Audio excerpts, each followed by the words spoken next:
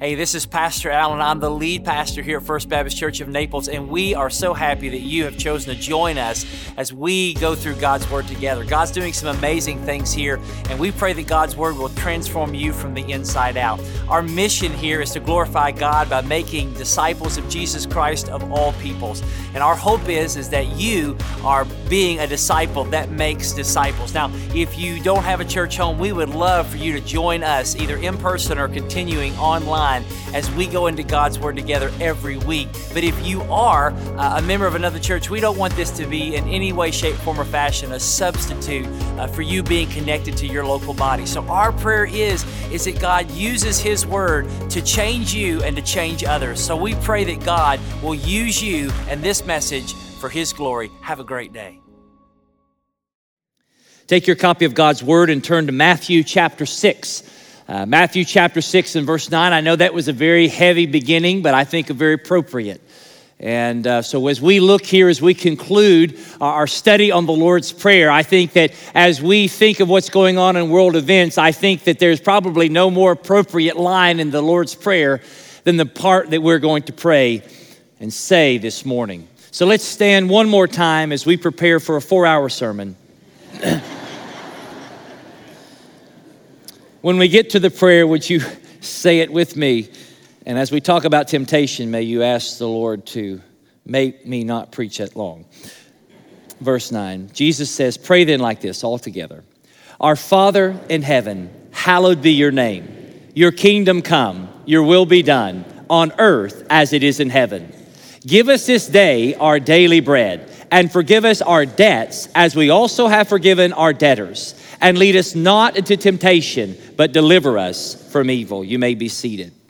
What's your greatest temptation? You know, for some of you, it's this, and for some of you, it's that. Oscar Wilde said that I can resist almost anything except temptation. All of us have areas in our lives that are vulnerable. As I'm even speaking this, you're thinking of things and maybe areas this week you've struggled in. We're all sinners that struggle with sin. You know, my first vehicle was a 1985 Dodge Ram. It had a 318 engine in it. Now, what that means, I know not. But for those in the room that do, you know. I paid $1,500 of my own money. My dad and my mom. My mom's birthday is today, so happy birthday, Mom. But today, yes, praise God. You can give her a hand. Praise the Lord. But my mom and dad wanted to instill in me a good work ethic, so they made me pay every dime for my vehicle. But let me just tell you something. For $1,500, a 1985 Dodge Ram, as good as that may sound, it had some issues. And one of the issues of this vehicle was that it was severely out of alignment. Does anybody know what I'm talking about? And so as long as I put both hands on the steering wheel, we could go straight. So if I ever took my hands off just a little bit, it would veer to the left. Anybody ever had a car like that? It would veer to the left. And so I like to eat fast food and drive with my knees. Anybody else do that? Well, you couldn't do that with this truck, because if you did, you would be in the ditch. Well, the reason I tell you about that truck is that our hearts are like that truck. We are all prone to go off the narrow road and crash into the ditch of evil and sin. Our hearts are curved inward and away from God, like a bug that's attracted to light, like a moth that's attracted to the flame. We are attracted and we run towards evil. And so that hymn writer who wrote that famous hymn, Come Thou Fount, Robert Robinson, wrote in that one line that we are prone to wonder, Lord, I feel it, prone to leave the God I love. And this is why Jesus taught us as we end this prayer to lead us not into temptation, but to deliver us from evil. See, the Lord's Prayer is the prayer of prayers given by the King of Kings. It's just 52 words in English. It can be read in less than 1 minute, but yet it takes a lifetime to comprehend. The prayer starts by aligning us to God and His glory. And then it invites us to ask about our needs for our good. Each line teaches us how we are to pray to God our Father. And each line teaches us a lot about ourselves. The last three prayer requests are about our neediness. for God's provision, for God's pardon, and for God's protection. The last request is a call to arms. Lead us not into temptation. Deliver us from evil. It's a reminder of the daily fight that we have against not only the evil outside of us, but the evil inside of us. See, when you and I pray what Jesus teaches us to pray, when you and I pray, our Father in heaven, hallowed be your name. Lord, let your name be magnified in my life. Let you be the most worthy in my life. When you and I pray, your kingdom come, not my kingdom, not Satan's kingdom, not the kingdoms of this world, but would your kingdom come? And would it come deeper in my life and be expanded through my life? And would your will be done on earth as it is in heaven? When you pray prayers like that, you are going to need protection from the enemy. Because my friends, you are either in collusion with the devil or you will be in collision with the devil. And so what we learn here in this last line is that when you and I pray, lead us and deliver us, we are acknowledging our inability to overcome the danger of evil on our own. And we are relying on God our Father to deliver us from it. So let's just look at that real quickly. The danger of evil that we face. He says, and, which is a conjunction, and lead us not into temptation. Now, when you first read that on the surface, there seems to be some confusion. We are praying to our Father who feeds us. We're praying to our Father who forgives us. And so why would we ever pray to our Father to not lead us into temptation? Why would we need to ask God, our Father, not to do it? Well, let me clear up something really quick. The thing I want to clear up is that God will never entice us or tempt us with evil. James 1:13 is very clear on that. Let no one say when he's being tempted, I am being tempted by God. For God cannot be tempted with evil, and he himself tempts no one. For God to tempt someone with evil would be inconsistent with his character. So as you read Scripture, Scripture interprets and unfolds Scripture. And so God does not tempt us to sin against him, because if God tempted us to sin against him, his temptation would be simply irresistible. So this word temptation, parasmos, in the Greek, is translated as temptation, as trials, as testing. And in the Bible, there seems to be about 3 different meanings of this word temptation. The first meaning of the word parasmos is found in James chapter 1, where James says, consider it joy, count it all joy, my brothers, when you encounter trials of various kinds. And so one way to translate this idea of temptation is the testing of your faith. Now, temptations and the testing of your faith is not sinful in and of themselves. It's sometimes situations of suffering or situations of pain in which you may be, because of that situation, be tempted to doubt God, to distrust God, to compromise with the world, and maybe even to give up your faith. But another way that the Bible translates parasmos is not just a testing of your faith, but it's an enticement to sin. This is temptation that comes from outside of us. This is the enticement to sin from the world or from the devil. So not only is this parasmos, which now you know that word in the Greek, is a testing of your faith or an enticement to sin, but the third way is an allurement to sin from within.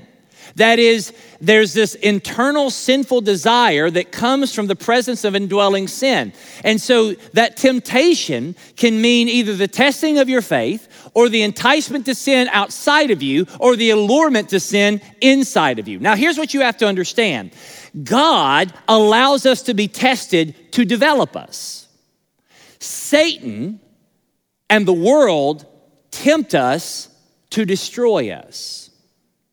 And so what does Jesus mean here by lead us not into temptation? Does he mean the testing of our faith?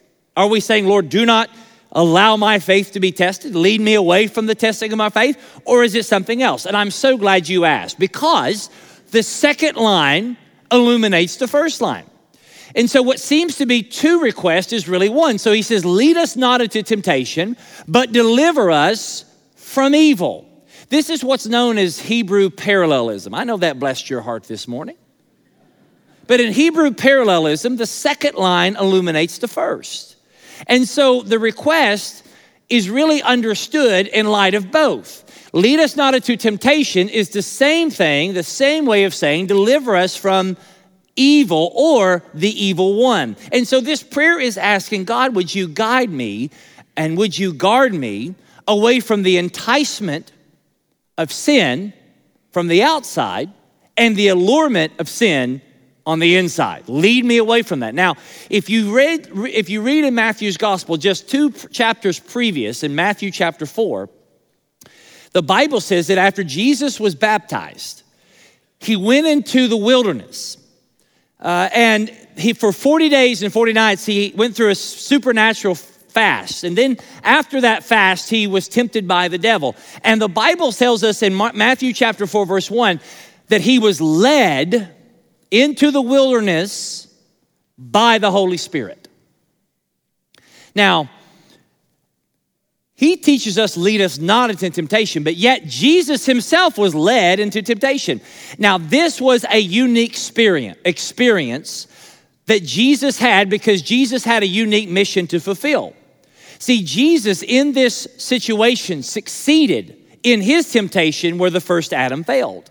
So just as Satan tempted Adam and Eve, Satan tempted Jesus Christ. As Satan tempted Adam and Eve and they failed, the first Adam failed the test. Jesus, the second Adam, passed the test. But even further, take it even a little bit deeper, even beyond Adam and Eve, Jesus is the second Israel. The first Israel sinned in the wilderness. And because of that, they wandered in the wilderness for 40 years. Jesus, the second Israel, the greater Israel, is in the wilderness 40 days, 40 nights, and he proved faithful where the first Israel proved faithless. See, Jesus was tempted, yet without sin. Jesus had no indwelling sin nature. Jesus could not have sinned, but yet in his temptation, he still suffered. John Owens, the Puritan, said Jesus had the suffering part of temptation. We have the sinful part. And so Jesus is teaching us to pray on the heels of this. The disciples knew about this. And so on the heels of this, Jesus teaches us to pray, Father, do not lead me into the same kind of haunted wilderness as Jesus went through. Why? Because I am not as strong. I will not make it. I will fall into temptation. See, when you pray, lead me not into temptation, or lead us not into temptation, you're not asking God to give you a life free from suffering. But what you're asking for is you're asking that God would set you apart from sinning. The word lead or deliver is shepherding terms, words of dependence, not self-sufficiency. Words of powerlessness and desperation. It's as if we're saying, God, if you don't lead us away from temptation, if you don't protect us from evil, we are in trouble. God, guide us so that we don't get into situations where the enticement and the allurement of sin will be greater than what we can bear. See, when you pray a prayer like this, you are understanding how frail, how weak, how insufficient you and I are to face the onslaught of temptation, not only outside of us, but inside of us. You know, most of us have no issue praying for God to forgive us. Most of us, that's a normal part of our prayer time. But how often do we pray that God would deliver us from evil? How often do we pray that God would lead us away from temptation? I found that most people would rather have an ambulance at the bottom of the cliff than to put guardrails at the top of the cliff. And so it is with us. Listen, we should not just thank God for the ambulance at the bottom, but we should put guardrails up in our prayers. And I want to encourage you that this week, pray this prayer that leads you not into temptation. Why? Because a temptation to sin is desire plus opportunity. See, temptations are tempting. It's not a sin to be tempted, but often we sin because of temptation. And so it's where our desires are met with an opportunity. So if I struggle with overeating, the desire for comfort, the desire for pleasure tries to find its satisfaction in food. And so the desire for food plus an all-you-can-eat buffet is a temptation that in my own strength I'm going to struggle to overcome. Why? Because, number one, there is a danger of desire. There's a danger of desire. That's inside evil. The problem is within us. John Owens, again, the Puritan, said that the seed of every sin is in every heart. The blame of sin does not fall on God. The blame of sin falls on us. We are totally depraved, not utterly depraved, but totally depraved, which means that you and I in this room or watching online have the potential of doing the worst imaginable unimaginable things possible. And you say, preacher, not me. I don't have a problem with that. I'm not. Listen, if you say that, you do not understand the power of indwelling sin. I know some of you say, well, preacher, I would never do that. Well, be careful when you say never. Jesus says in Mark chapter 7, verse 20, Jesus says what comes out of the mouth, what comes out of the person is what defiles him. For from within, out of the heart of man, come evil thoughts, sexual immorality, theft, murder, adultery, coveting, wickedness, deceit, sensuality, evil, slander, pride, foolishness. All these evil things come from within, and they defile a person. Not everyone is tempted by the same thing in the same way to the same extent. I mean, if you were to put this in front of me, I wouldn't have any desire for it. If you were to put that in front of me, I may struggle. And I'm not going to tell you what this is, and I definitely ain't going to tell you what that is. But all of you in this room, everyone has things that they are sinfully predispositioned towards. Again, I want to reiterate, it's not a sin to be tempted, but we fall to sinful temptation because of sinful desires. James talks about this in James 1, verse 14. He says, but each person is tempted when he is lured and enticed by his own desire. That word desire in the Greek is epithumia, and it can be translated over desire. So everyone is tempted, everyone is lured, everyone is enticed by their over desire. And so what that means is this, it's not that we want bad things. Most of us don't want bad things. The problem is that we want good things too badly. See, it's our over desires. It's our over desire for good things that turn those good things into bad things. See, good things become bad things when they become God things in your life.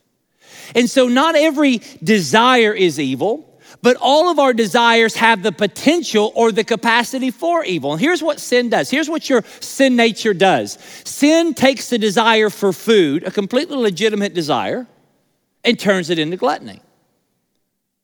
Sin takes the desire to make money, to provide for your family, to provide for the kingdom. Sin takes that desire to make money and turns it into greed. Sin takes the desire for comfort, for rest. It's a natural, God made you with that desire for rest.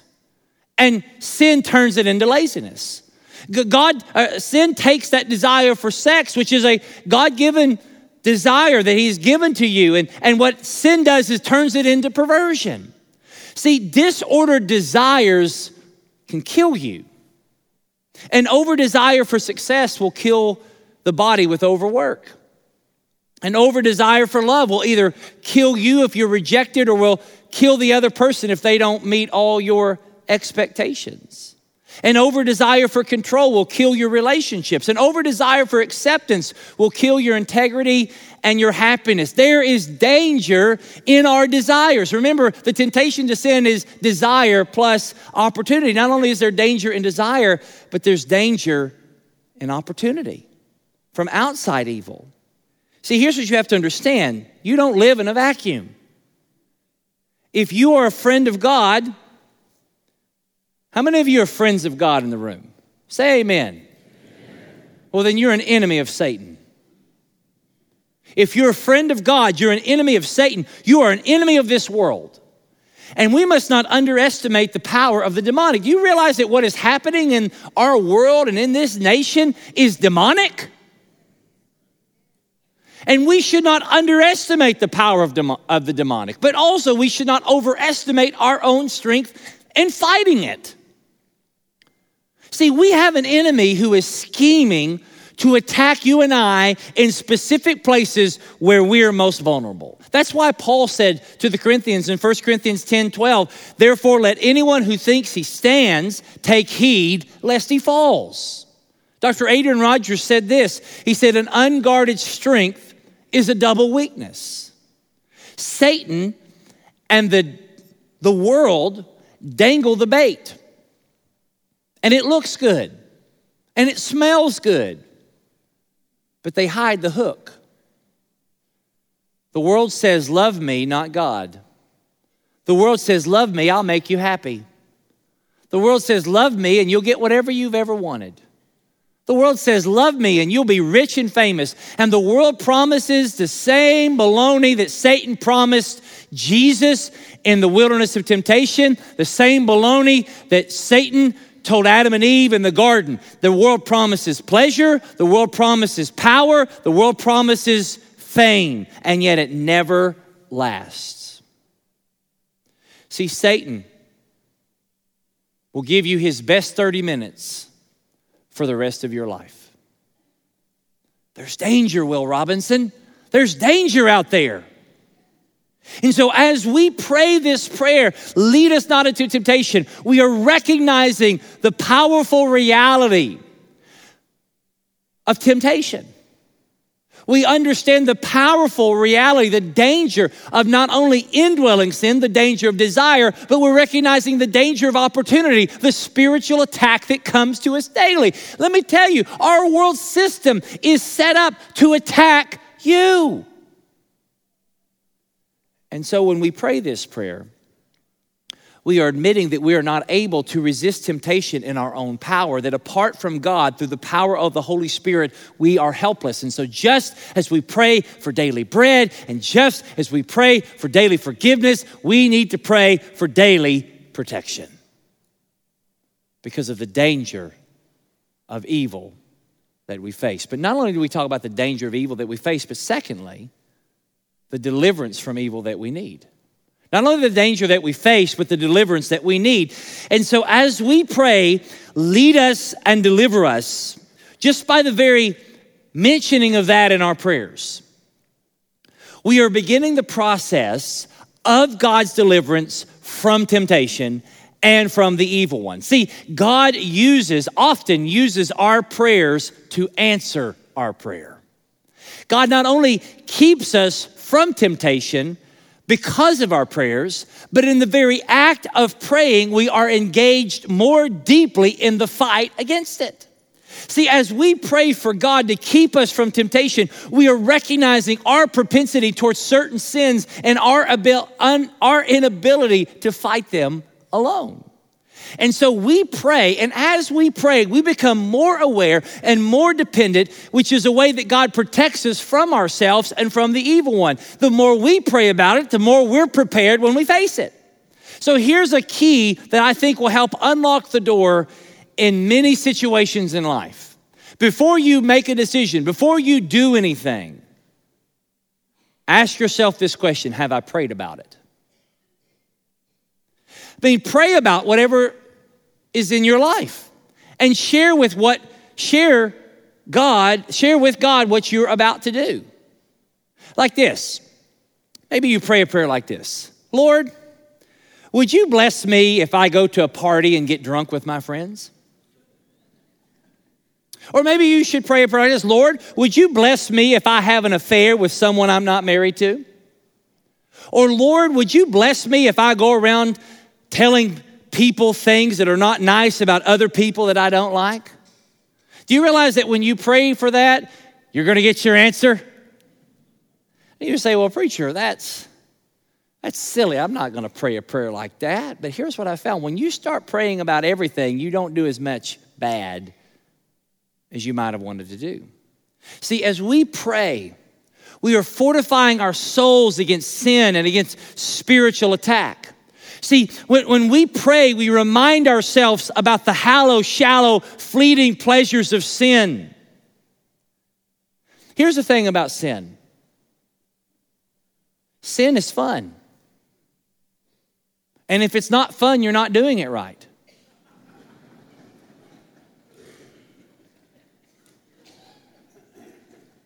That's trickling in some of you's minds. But the pleasures of sin are just for a season.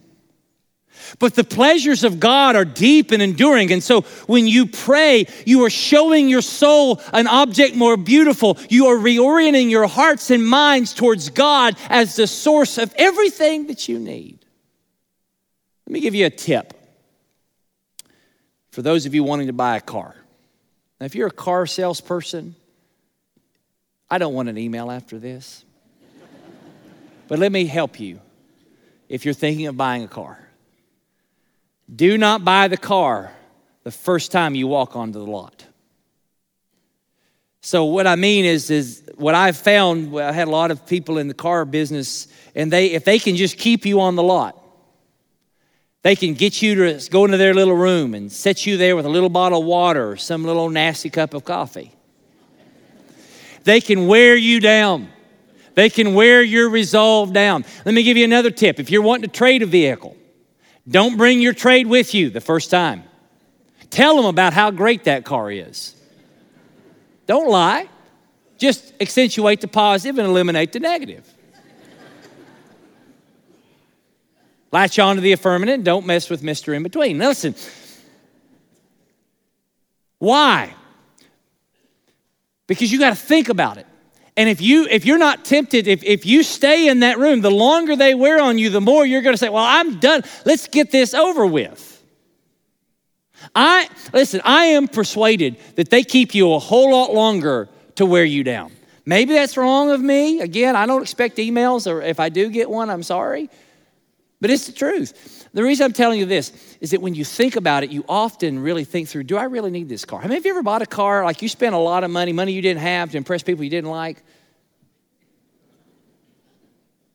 And you bring that car home and you look at it and then you have buyer's remorse. Anybody ever like, oh, why did I buy this thing? Good grief. Good night. Because the pleasure of sin is for a season. But when you think about stuff, when you pray about stuff, it reorients your hearts to help you think through things. See, when you and I pray against temptation, we can expect one of two outcomes or maybe both. When you and I pray against temptation and spiritual attack, one, in a real way, God will keep us from temptation that we would have otherwise faced had we not prayed. See, God is ordained. He is so sovereign. He has ordained that prayer is a means by which things happen and things change. And so when you pray against temptation and against spiritual attack, in a real way, God may keep that from you. But secondly, at times, God may see fit to have you go through temptation, through the very temptation you prayed against. And when you do, having prayed, you are better prepared to face it and defeat it in the power of the Holy Spirit. How many of you don't have to raise your hand, but how many of you have had a moment of temptation and by God's grace you said no? The joy of that. You know, Barbara Bush and Nancy Reagan said, just say no. And I love it when I can say no to sin and yes to God. And what prepares me for that is prayer. When you are prayerless, you are prey to the attacks of the devil. But here's the good news. When temptation and testing comes, we are not without promises. 1 Corinthians 10:13. Paul says, no temptation has overtaken you that is not common to man. So don't just think you're a unique person. God is faithful, and he will not let you be tempted beyond your ability. But with the temptation, he will also provide the way of escape. Now, a lot of people love that verse. I mean, that's it. That people say, preacher, if I ever face temptation, I know God's faithful, and he's going to provide a way out. But they leave off the rest of the verse. The rest of the verse is probably the most important part of the verse. He will provide a way of escape so that you may be able to endure it. The way of escape doesn't always mean we get out of the temptation.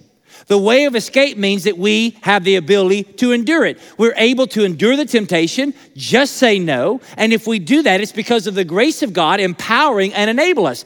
And when we have escaped the design of Satan to sin against God, and we've endured suffering and not cursed God, we have escaped the design of Satan to destroy our faith. And so there are two ways of escape that Paul teaches here. The first way of escape is endurance. That by God's grace, we endure the trial, we endure the temptation, we endure the attack that God allows, and we don't succumb to it.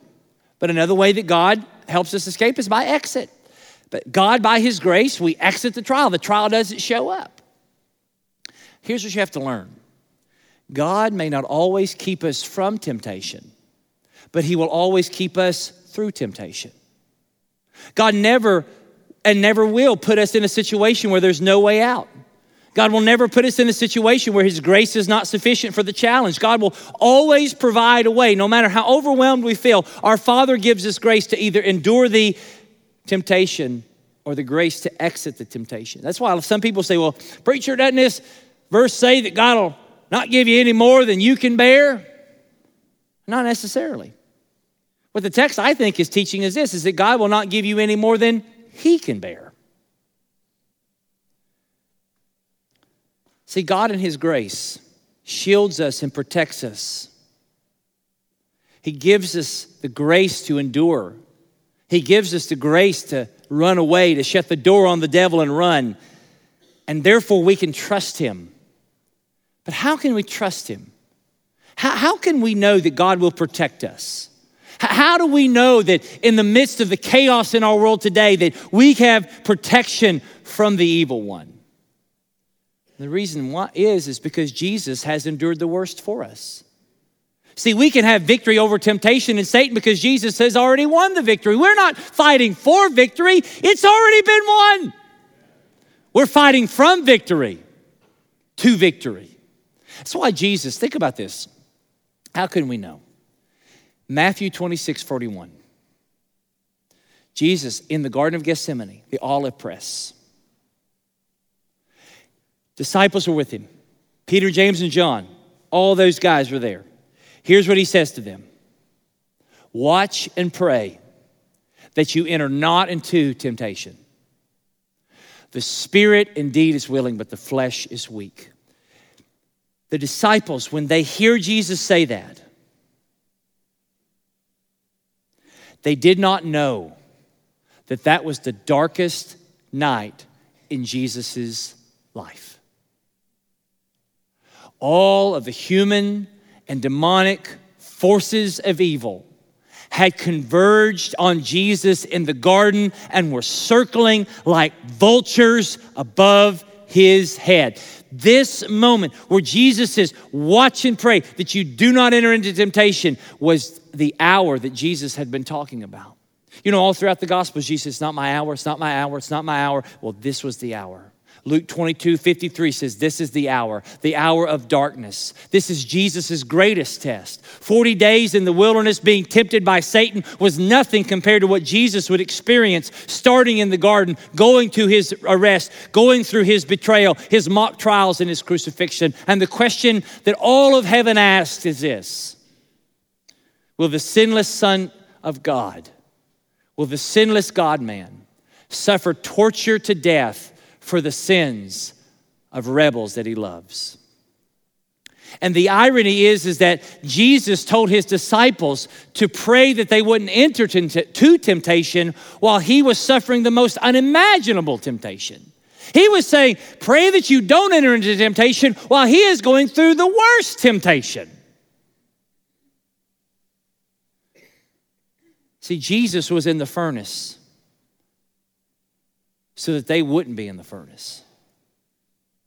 Jesus was not protected from the greatest temptation or the greatest trial of his life, but he endured it successfully for us. He experienced the horrors of hell, the onslaught of Satan and the demons and the temptation to save himself, and he overcame. And because Jesus overcame the greatest trial, because Jesus overcame the most unimaginable temptation, he has the power to protect you from any temptation and any attack that you'll ever face. See, our God is a delivering God. Just as he delivered Meshach, Shadrach, and Abednego from the fiery furnace, just as he delivered Daniel from the mouths of the lions, just as he delivered Israel from Egyptian bondage, just as he delivered David from the onslaught of King Saul, so he can deliver you. And so we pray this prayer. And we know that because of Jesus, our prayer of protection is heard. Because God the Father did not protect God the Son so that he could protect us forever. You know, in a real sense, God's already answered this prayer. Because we'll never go through the same trials of Jesus. And we never have to fear the attacks of Satan because Satan is a defeated foe. We don't have to be discouraged. We don't have to be scared. The prince of darkness grim, we tremble not for him. His rage we can endure, for lo, his doom is sure.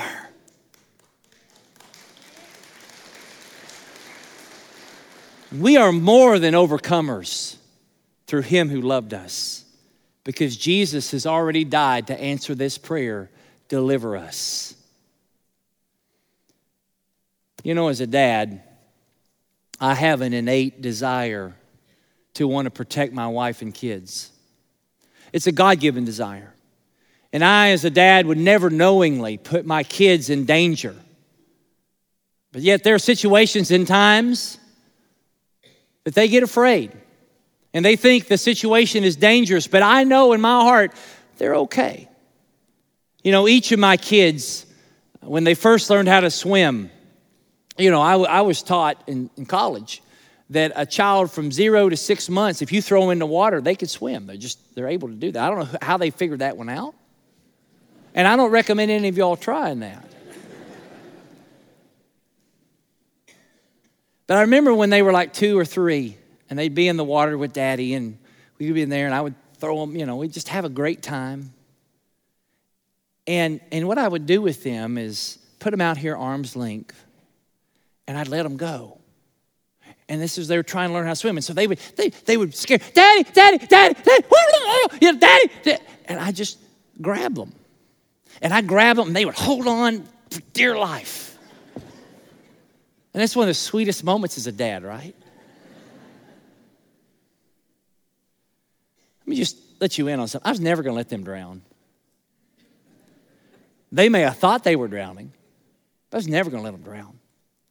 They were just as safe as if they were in my arms, even though they didn't think they were. And when they cried for help, I grabbed them and held them, but they were always safe in my arms. Well, this phrase, lead us not into temptation, but deliver us from evil, is saying to our Father, Daddy, I need your help. I can't swim on my own. I'm lost without you. Keep me from drowning in temptation. Keep me from being discouraged in attacks. And when you do that, when you pray that prayer, the Father picks you up and wraps his arms of grace around you, and you are saved. But here's the truth. You were always saved. You were never going to drown. He's never going to let you go, never going to let you down, never going to turn around and desert you. Always safe. But when you pray that prayer, you feel it. You feel it. Are you struggling? Are you drowning? Are you under attack? Then run to Jesus. Cry to your Father. Ask him to deliver you. And I promise you, on the authority of God's word, he will deliver you.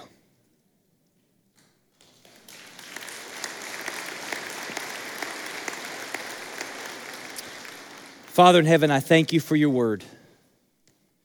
I thank you for Jesus. And I thank you, Father, that we are safe in your arms. That when we pray, lead us and deliver us, we can trust that because you have already done the greatest thing in delivering us. And Father, we praise you that you have defeated the devil. And Lord, help us to live in victory this week. For those in this room that need you as Savior, God, would they cry out to you knowing that they can be saved today. And we love you and we praise you for your great, amazing grace. In Jesus' name, amen. Let's all stand and let's sing about God's amazing grace. Thank you for joining us as we go through God's Word together. I pray again that God will transform you from the inside out. So as we say here at First, you have come to church. Go out and be the church. Have a great week of worship. We can't wait to see you soon.